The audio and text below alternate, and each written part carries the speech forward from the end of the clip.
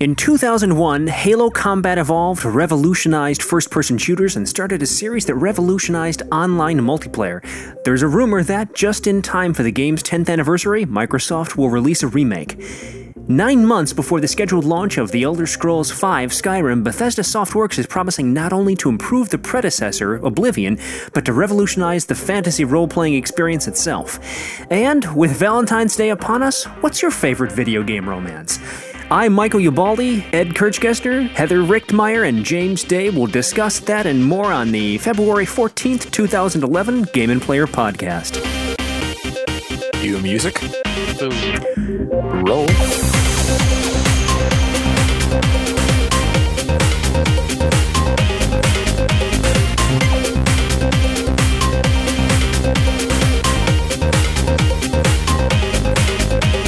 So I believe it was a phone call from you, Ed.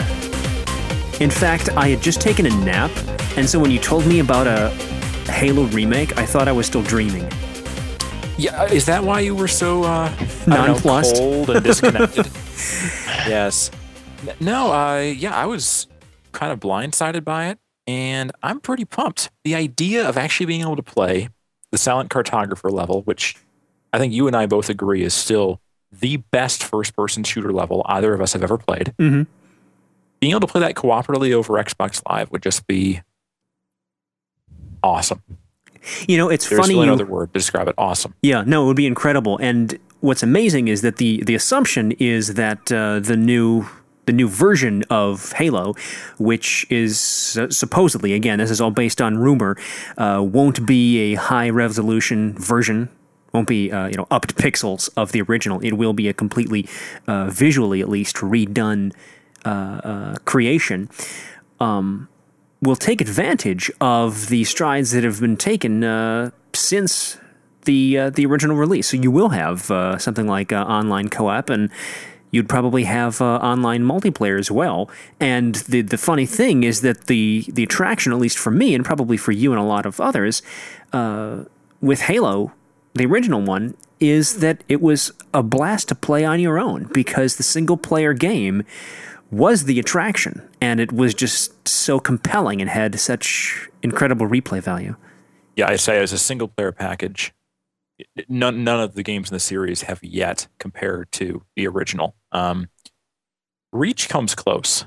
It comes close, but certainly 2 and definitely not 3 really hit that same level. They don't have the wow factor that the original game had, and probably the fact that the game had been in the pipe for 5 or 10 years at Bungie. You know, I'm sure that contributed to it being such a great single player experience. But yeah, it'll be interesting to see how this conversion works out. How will play balance be affected by the introduction of, say, dual wielding, if they allow dual wielding? How will that? They're saying you're going to be able to pick your own control scheme. So, maybe you want to use the Reach control scheme. Maybe you want to use the Halo 3 control scheme or the ODST control scheme. It'll be interesting to see how that plays out, too. I just hope they change the library. The library. The library level. Yeah, the floor after floor after floor of flood-infested zones.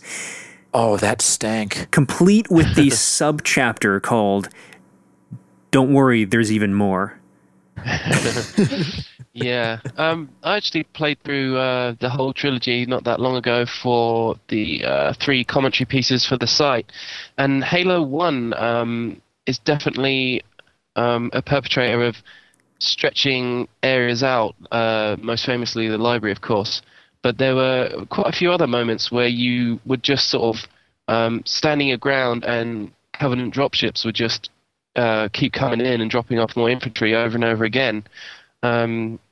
Subsequent games kind of tightened up that and subsequently the pacing of the series as well. So I'm wondering if they're going to tweak those aspects in any way, just cut down on this kind of filler segments where you're just being hit with kind of respawns of enemies over and over again. Yeah, that definitely would be interesting to see.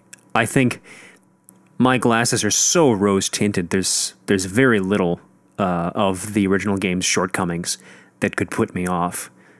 I've I think halfway gone through the game recently, and I don't know. I experience it all through nostalgia, and I do recall the 2 times that I went through the flood levels, or the first flood levels, in the library, as definitely a chore and an ordeal. The first time, I think it was on either normal or heroic. The second time on legendary, and I took a lot of steps to move through it as quickly as possible. If you, in fact, waited long enough, the flood would stop spawning. Just because there was such an onslaught, such a glut, perhaps whomever is going to be taking this project will look at those levels and say, all right, how much is sufficient to get the idea across that this place is crawling with this virulent organism? How much is necessary to convey this sense of being overwhelmed without it becoming simply this mass of animated bodies that Master Chief simply has to plow through? And I think that's going to be determined by, is the developer remaking the game, or are they remaking the game? Reimagining. And I'm doubtful that, I can't remember who the developer is. I just know they're in New Jersey. Saber Interactive. 343? I'm sorry, 343? Is it? No, it's going to be Saber Interactive. The company Saber. behind Time Yeah, Shift. okay. Saber, okay. Yeah, which is kind of 2 things out of left field in the announcement about this. Yeah, is that it's not 343 who are supposed to be shepherding the Halo series after Bungie have kind of left it behind, and they're also not using the Halo Reach engine, which we think would be a given. They're going to be using a new one for this game, so it's interesting decision there. It is. It's very interesting. And I haven't gotten a clear-cut answer just reading various articles whether 343 is still kind of there as a publisher, Probably. or what the case is. But yeah, I recall now Saber was the developer on this, and they're kind of an unknown, at least to me. But hey, we'll see how it works out. I can't see Microsoft allowing, a piss-poor remake of Halo to hit store shelves. So I'm sure progress is already being made. The game looks pretty good. And hopefully it feels authentic. Because yes, exactly. when you're talking about unknowns, will people say, it lacks that charm of the original? There was something nice about the what we would call clunkiness in any other game. There's just something about it. Will that be lost? The je ne sais quoi? What I'm kind of interested about it right now is if they'll allow you to use some of the vehicles that you couldn't use in the first game, but you could use in some of the later ones. That is true. Jacking. Will you be able to pick up a Banshee, or will it be impossible to use? That is one of those things that I could see a lot of complaints about. Were the remake to be purist? I mean, even though it kind of makes sense, would it necessarily unbalance the game? And would people think themselves entitled to picking up, some of those vehicles, and be very disappointed to the point of just throwing the game away and either playing the original as it was meant to, or playing one of the sequels, because you're allowed to take advantage of those very, very interesting mechanics. I think you've kind of hit the nail on the head there. In that sense, the game has to be a reimagining as opposed to a straight remake, because every game after Halo 1 added so many new mechanics that would have been game-breaking to the original Halo, just in terms of balance. I'd assume that you will be seeing some changes in level design and enemy behavior, certainly in weapon balance, just to keep things at an even keel. Well, they could go the route of the Perfect Dark remake they made for Xbox Live Arcade, where obviously sort of a lower budget, more of a facelift than like a reimagining. Just wondering what the odds are that they would make this an Xbox Live Arcade title instead. That's an interesting idea. But you'd think they already would have made reference to that. But hey, we never know. Yeah. That would be, I had been wishing that ODST was an arcade title or a downloadable title. But at least that was back when they were talking in press releases about this being an expansion for Halo 3, which we all know it wasn't. It was sort of a mishmash is what it was. But I that would be an interesting decision if they decided to make this, simply a downloadable product. And to the extent that this is as much an act of historical preservation as it is an act of capitalization of an asset, Microsoft will do whatever is most profitable, I think. They would save themselves quite a bit of development cost if they went the Perfect Dark route, though. I mean, yeah, it was literally a facelift, and yeah, it pretty much preserved everything other than upgrading textures and adding like Xbox Live support. So I think if they did want to make it sort of a preservation piece, it makes sense to go that way with it. But we'll see, I guess. Yeah, and certainly information will be coming down the pike as we approach the perceived release date. Speaking of upcoming releases, just a few months after the first announcement of Elder Scrolls V Skyrim, Bethesda has been talking the ears off of receptive journalists about these new features of the sandbox role-playing game. Now, what's interesting is that you can imagine that a company like Bethesda Softworks is going to raise the bar. They're going to take, to use another cliche, the experience to the next level. But I would say that the statements coming out of the development house border on these grand promises and very philosophical, very paradigm shifting additions. One that caught my eye has to do with combat, and again, it's very very conceptual. It's in a nutshell, building better combat. To quote game director Todd Howard, there's a brutality to the combat, both in the flavor of the world and one of you is going to die. I think you get very used to the idea that enemies are all there for you to mow through, but it doesn't seem like someone's life is going to end. We're trying to get that across, and that follows information about a much more complex combat system where rather than the way it was in, say, Oblivion, and it is in most hack-and-slash games, I'd say, where you have one button for block, you can move around, which constitutes a dodge, and then you can strike in any manner of ways depending on your character's expertise.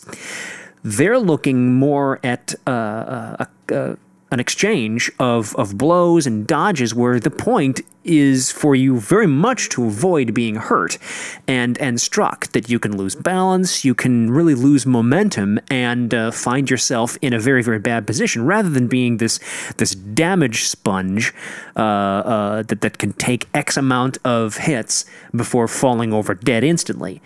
And I think they intend to apply that to your enemies as well.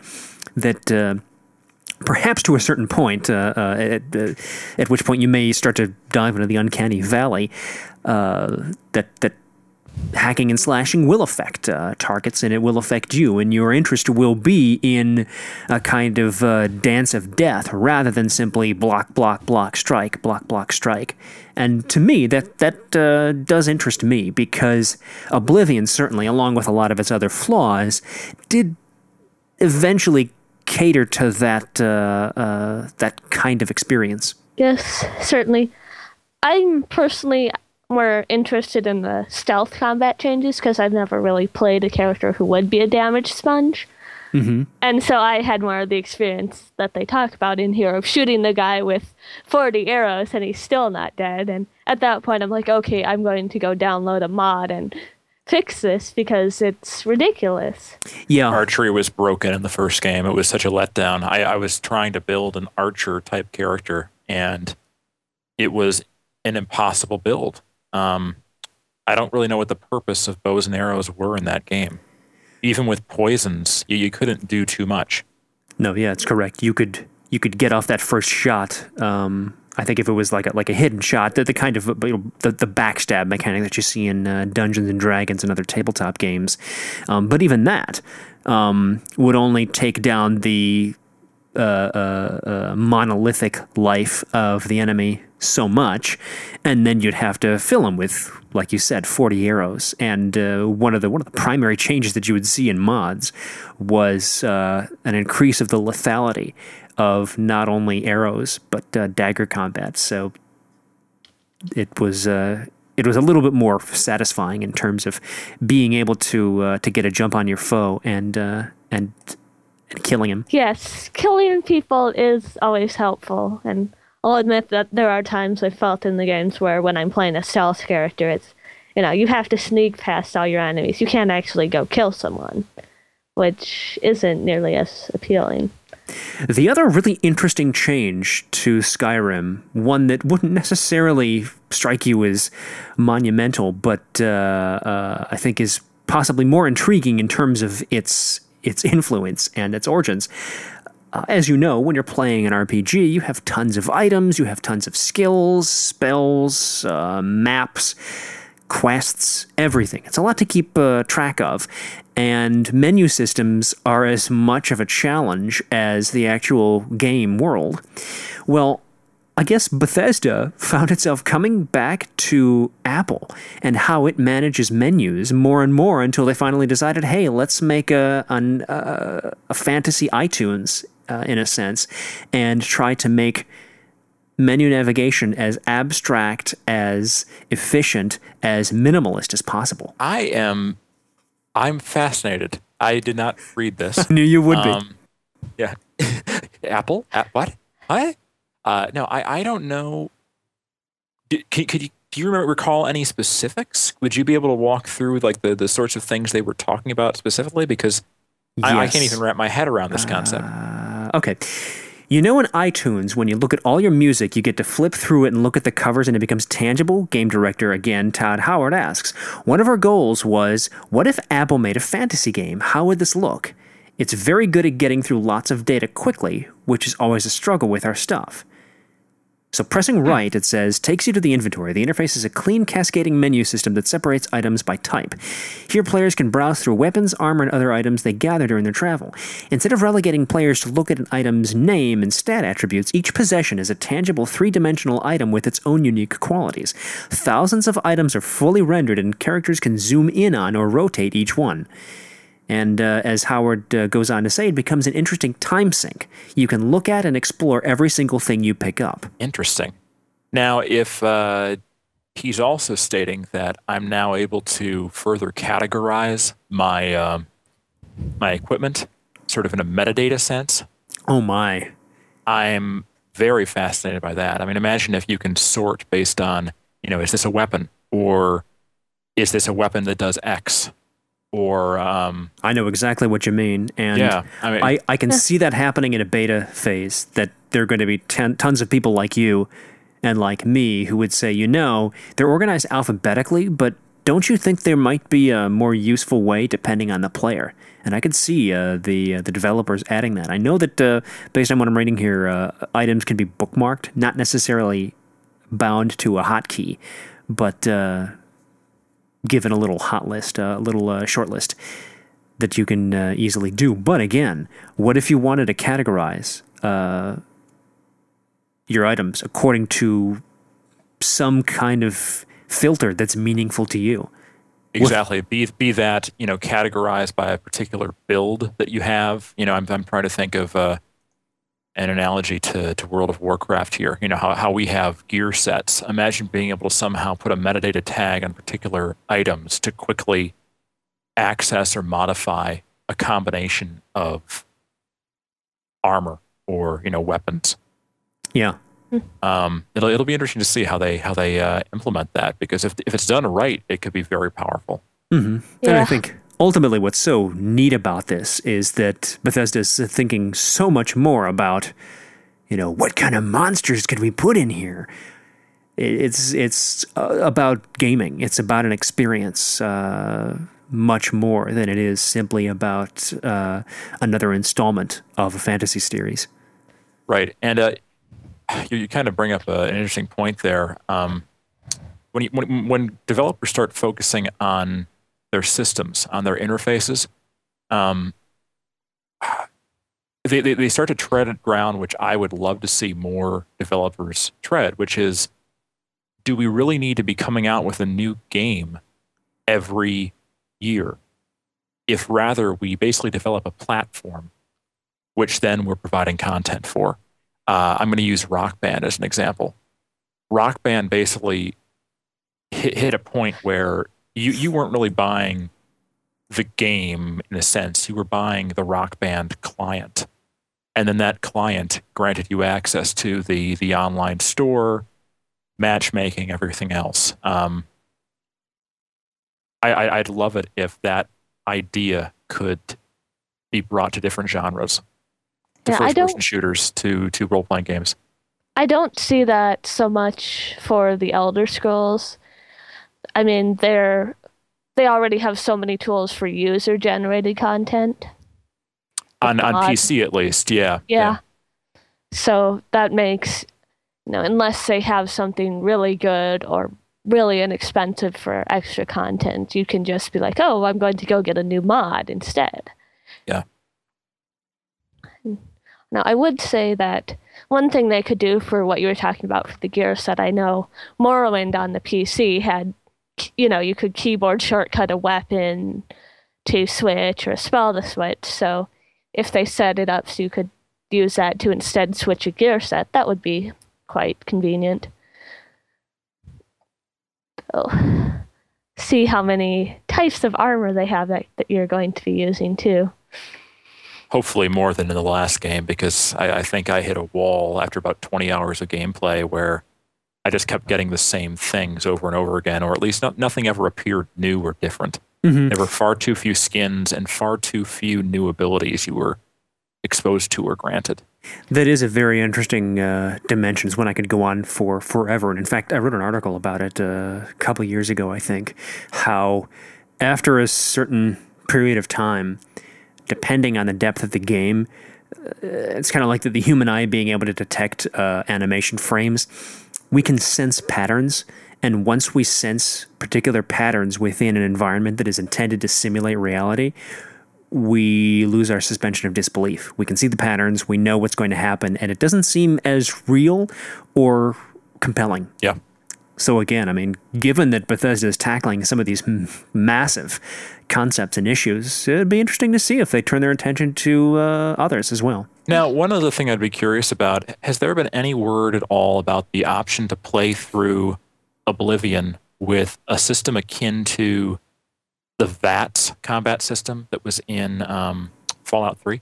Based on the article that I read, it doesn't look like it. Looks like they are very much going to go towards a live action play where you actually do have to be pretty good with the controller. I guess the VATS doesn't seem like something that would fit in with the Elder Scrolls and with how they've done. I mean, especially going back to Morrowind, I know they had a lot more dependence on your character skill. And oh dear, that was the game where you could get killed by a mud crab if you didn't pick up the right weapon skills. So, crabs are dangerous. They carry bacteria. They also serve as vendors on occasion. So nice. Yeah, I think given the fact that Bethesda pushes its Elder Scrolls games, or at least Oblivion and now Skyrim, to be played as a first-person shooter, to really step into the shoes of the person rather than be at a disjuncture in third person, that they probably would want it to be as moment to moment and live action as possible. And VATS, I think, would run counter to that. So, Valentine's Day. Romance. Video games. Discuss. I'm getting an Eve shirt, so not sure how romantic that qualifies as, but it certainly has some interaction with the video games topic. Yeah, well, given that Valentine's Day is today, if you're listening to this on the day it goes up, I thought it'd be appropriate to discuss our favorite in-game romances that you've experienced, not otherwise, as Ed got confused about earlier on. But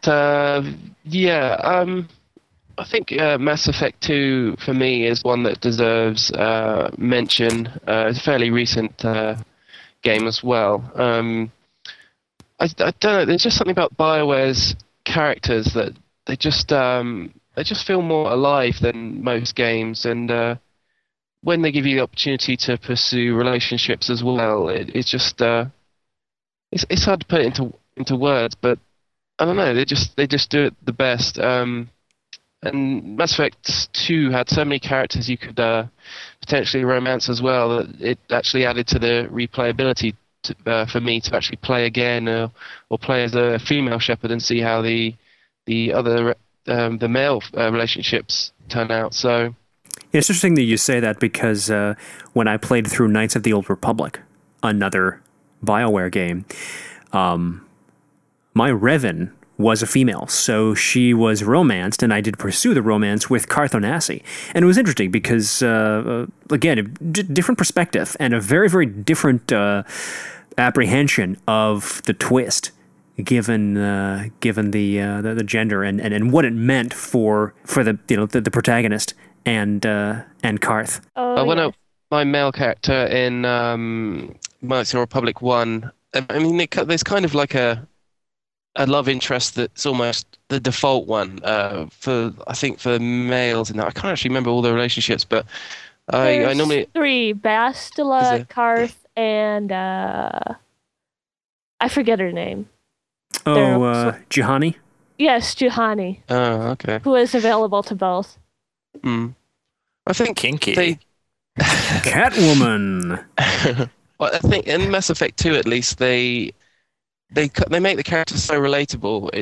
You just want to see, all the relationships that you can to see what happens. I mean, particularly in Knights of the Republic, the Bastila relationship just seemed to make the most sense to me because obviously she was she kind of was your mentor after you'd forgotten spoilers that you were the Dark Lord Revan and all that. So yeah, it just I don't know. It's hard to put my finger on why they did so well. I mean, the voice acting has been outstanding in the BioWare games. Yeah, Jennifer Hale as Bastila and female Shepard in Mass Effect. Definitely 2 standout performances there for me as well. Mm-hmm. Yeah, I'd definitely have to second the Carth one, just because of how the twist worked out and the way that he relates to it. Yeah. Yes. Yeah, Carth is very much a blushing, stammering good guy, which again, I think... the Hugh Grant of Star Wars? well, I just, I love you. Yeah. You don't have the voice down, Mike, I must say. Not bad.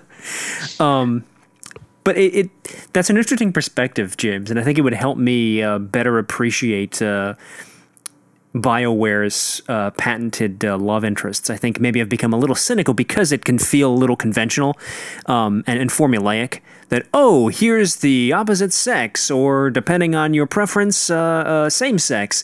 They do respond to your overtures. Looks like you can move yourself towards a more intimate relationship, and before the final suicide mission, have a night together.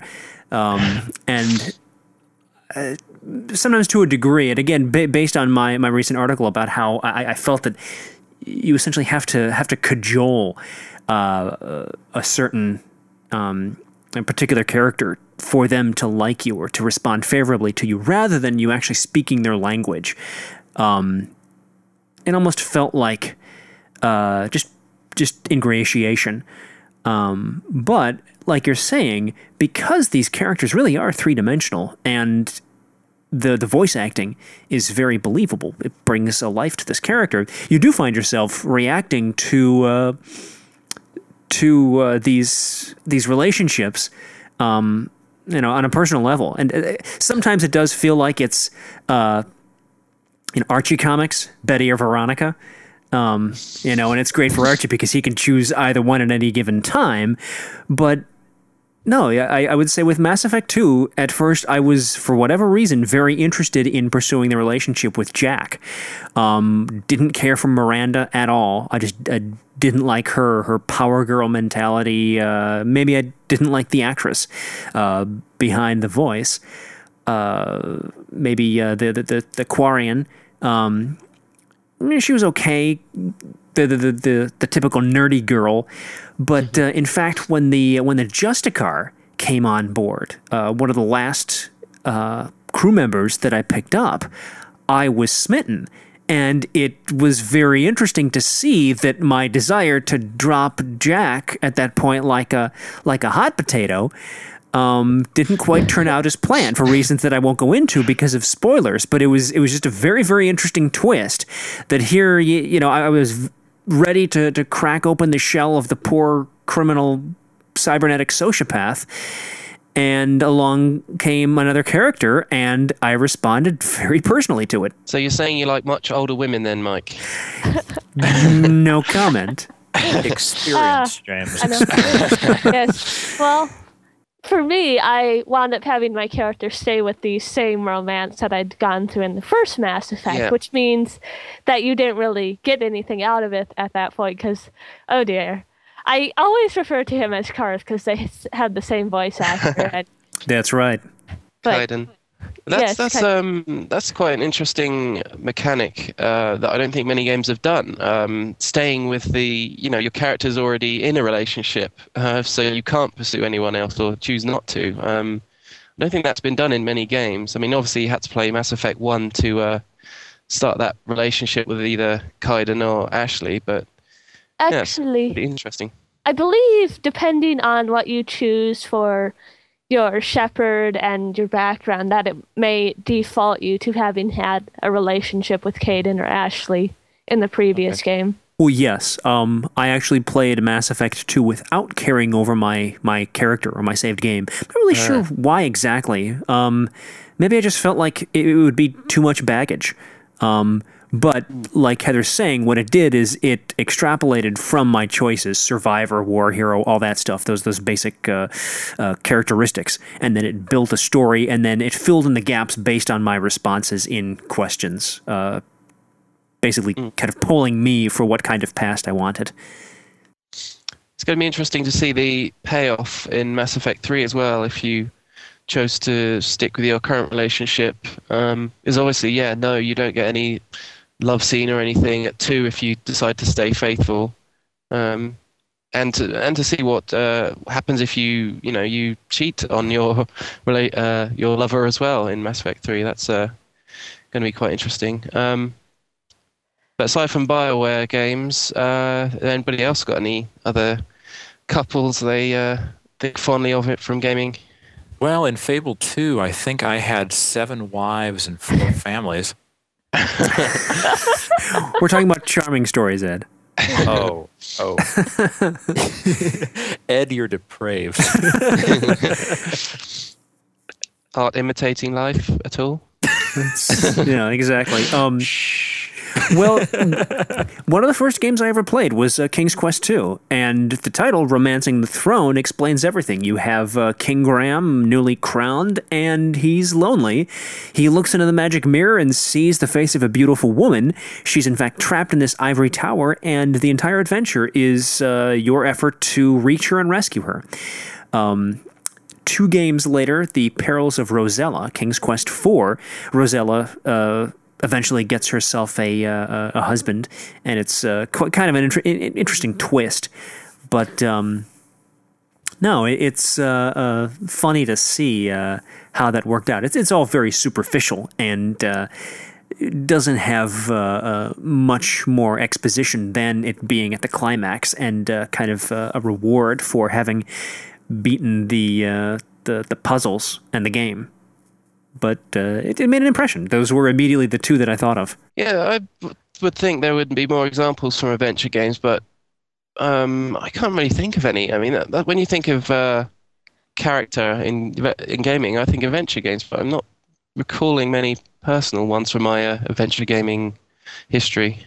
No, I mean, like, I was thinking Zelda as an example, but there's really no romance there. It's just No. charming Implication. friendships, really. Well, Yeah. I know. again, charming friendships between a man and a woman. Is that simply the absence of romance, or is that a tool for storytelling and taking advantage of natural inclinations that you can never, as they say, just be friends? I'm thinking of two games. One would be, say, the Prince of Persia remake, where you have the prince and you have the Princess Elika. Yeah. And even though there's no overt romance, I mean, maybe there's a kiss, but No, there isn't. it's obvious that the two care very, very deeply, and the prince obviously acts in the end of the remake before the epilogue in a way that just shows what's inside his heart. But it isn't, I love you, let's kiss, that kind of It's thing. implied more so. It's subtle, but it's such a strong driver. And I know I used this example, which seemed to elicit some snickers and general laughter, but I do think there was, perhaps as awkwardly as the evolving Bungie crew could tell, some tension between Master Chief and Cortana. Yeah, I do. Yeah, there's the laughing. Well, no, Well- I just looked up the DeviantArt fan art of Cortana, and I don't know. On some level, it seems to me that Cortana was more viewed as a fapping material for 14-year-old males than anything else. So Heather, clean your cookies right now. Right now. Well, there is some foundation there, Mike, because if you read it in the Halo lore, like through the novels and things like that, you'll find out that Cortana is actually based on the Dr. Halsey, who makes an appearance in Halo Reach. Right. So she's based on her, and who's basically she's basically the mother of the Spartans. She's the scientist behind the Spartan program. Oh, okay, so now we're Oedipal. Thanks. Well, but at some point, she's not, directly, there's no blood connection there or anything, because the children were taken, they're either orphans or they were just, taken away from their parents. They didn't know. I realized that was an excuse too. Go on. Yeah. But at some point, I'm not sure if it's in one of the novels or something, but it does state that Dr. Halsey does actually find herself physically attracted to a grown-up John, aka Master Chief. So you could say that Cortana kind of does, because she's based on Dr. Halsey. So, Or is she Dr. Halsey's offspring as well? So technically, Cortana and Master Chief are brother and sister. thank you for that profoundly disturbing thought, Ed. oh no. But well, definitely in Halo 3 there was the whole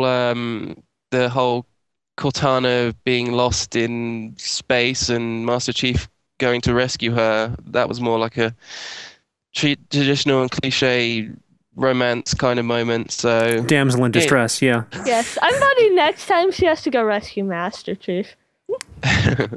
well, they're both lost in space together now, so I don't know. That could be romantic. What a honeymoon. yeah. But Yeah. So long as no one suggests a Navi Link romance. well, the fans have suggested and drawn and written about all of these multiple times, normally in erotic manners. So yeah, it's all been thought of before. But another series that I want to mention is, well, specifically the fourth entry in the series is Persona. Again, just really well created characters with great voice acting throughout. But an interesting thing they do in Persona 4 and 3 is that you actually level your relationships with people. So it's kind of like a metaphor for actual relationships in a way. And there's like dialogue trees like you'd expect from Mass Effect kind of games that can influence the outcomes of the relationship. So that one's another one that really stuck in my mind. Again, like Mass Effect, there's a touching moment right near the end of the game that with your chosen girlfriend, which I won't spoil, but yeah, that's another one that really sticks out. James, I'm curious, were you able to play the remake of Persona 3 on PSP, which allowed you to play a female character?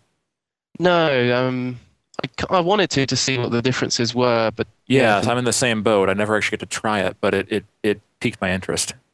mm, no, I didn't in the end. Um, but yeah, I mean, Ed, you've had some experience with the Persona games. No, So definitely, and I think it's a genre, or that part of the game reflects a genre which I think most Western gamers aren't very familiar with, which would be the idea of the Japanese dating simulators, or relationship simulator games. Hey, you're the new kid in high school. How many friends can you make? What can you do? Uh, and it's actually a lot of fun. It would drive a completionist mad, because at least Persona 3, you're on a timetable, and there's only so much you can do in any given day, and I think you're limited to a school year to complete the game. So it would be impossible, I think, to max your relationship levels with all your friends, all your love interests, and everything. But in turn, it's really fun how I'd imagine that just about everybody has a different experience when playing the game, because you're probably going to be attracted to a different character, or seek out to bolster friendships with different cliques per se within the school. mm, yeah, and I think RPGs have a big benefit as well because they tend to be longer in length than most games. So you've got far more time to, spend time with these characters, talk to these characters. So And the focus Right. is on actually getting to know them.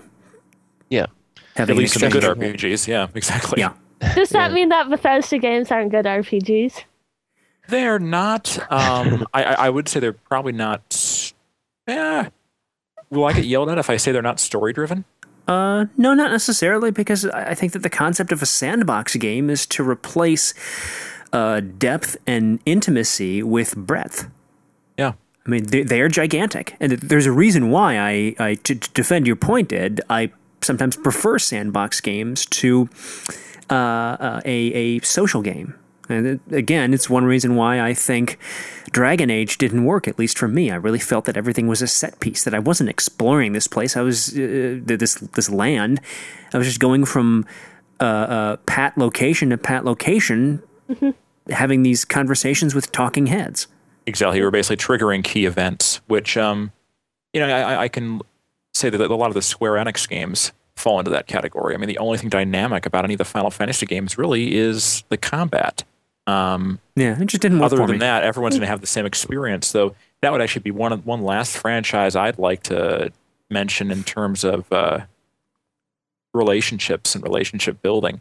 And my favorite example actually isn't what most people would probably think of, Final Fantasy VII, with the whole, Cloud and Eris and its Tifa love triangle, but Final Fantasy XII. And this is an instance of a relationship, but not necessarily a romantic one. And sadly, I cannot remember character names. Was Van the blonde kid? yep. What was the name of his friend that was his age, the girl? Pinello. Yes. Yeah, I loved their relationship in that game. It was kind of brotherly, sisterly. They looked out for each other, but they were still friends at the same time. It reminded me of a lot of my favorite relationships in an anime series. And Go ahead and say it. Last Exile. Yep. Is that what you were thinking, Mike? Uh-huh. That's exactly what I was thinking of. The protagonists in that series have the most beautiful relationship. That it's not. I don't think it's really. If it's at all romantic, it is the most innocent relationship that you could ever have on screen. And you're seeing the way that these two characters interact with a lot of older individuals, like the male character. He'll meet older women, which kind of makes what was her name? Laffy. I can't remember her name now. She's clearly jealous by this, but at the same time, she's not acting on any emotions that she has for this boy who's basically a brother more than a love interest. But just outstanding character development and outstanding relationships. And I just felt a bit of that when I was playing through Final Fantasy XII between those two. Yeah. Not perhaps a, Valentine's Day romance, but still very cool relationships in gaming stories. Well, I'll admit that I'll be glad once Valentine's Day is over, so I don't have to hear all these cliched descriptions about what Valentine's Day romance should be. Exactly. It's, oh boy. I'll be glad, because when I play World of Warcraft, I won't have this winged goblin following me. Well, I thought they extended that event for a few days. Why am I giving the King of Stormwind a charm bracelet? It's the chin. Oh, It's the chin. Yeah, I don't know. Some days that just makes me want to go back to Morrowind and have the guards call me scum. At least there, they don't seem so much like talking heads.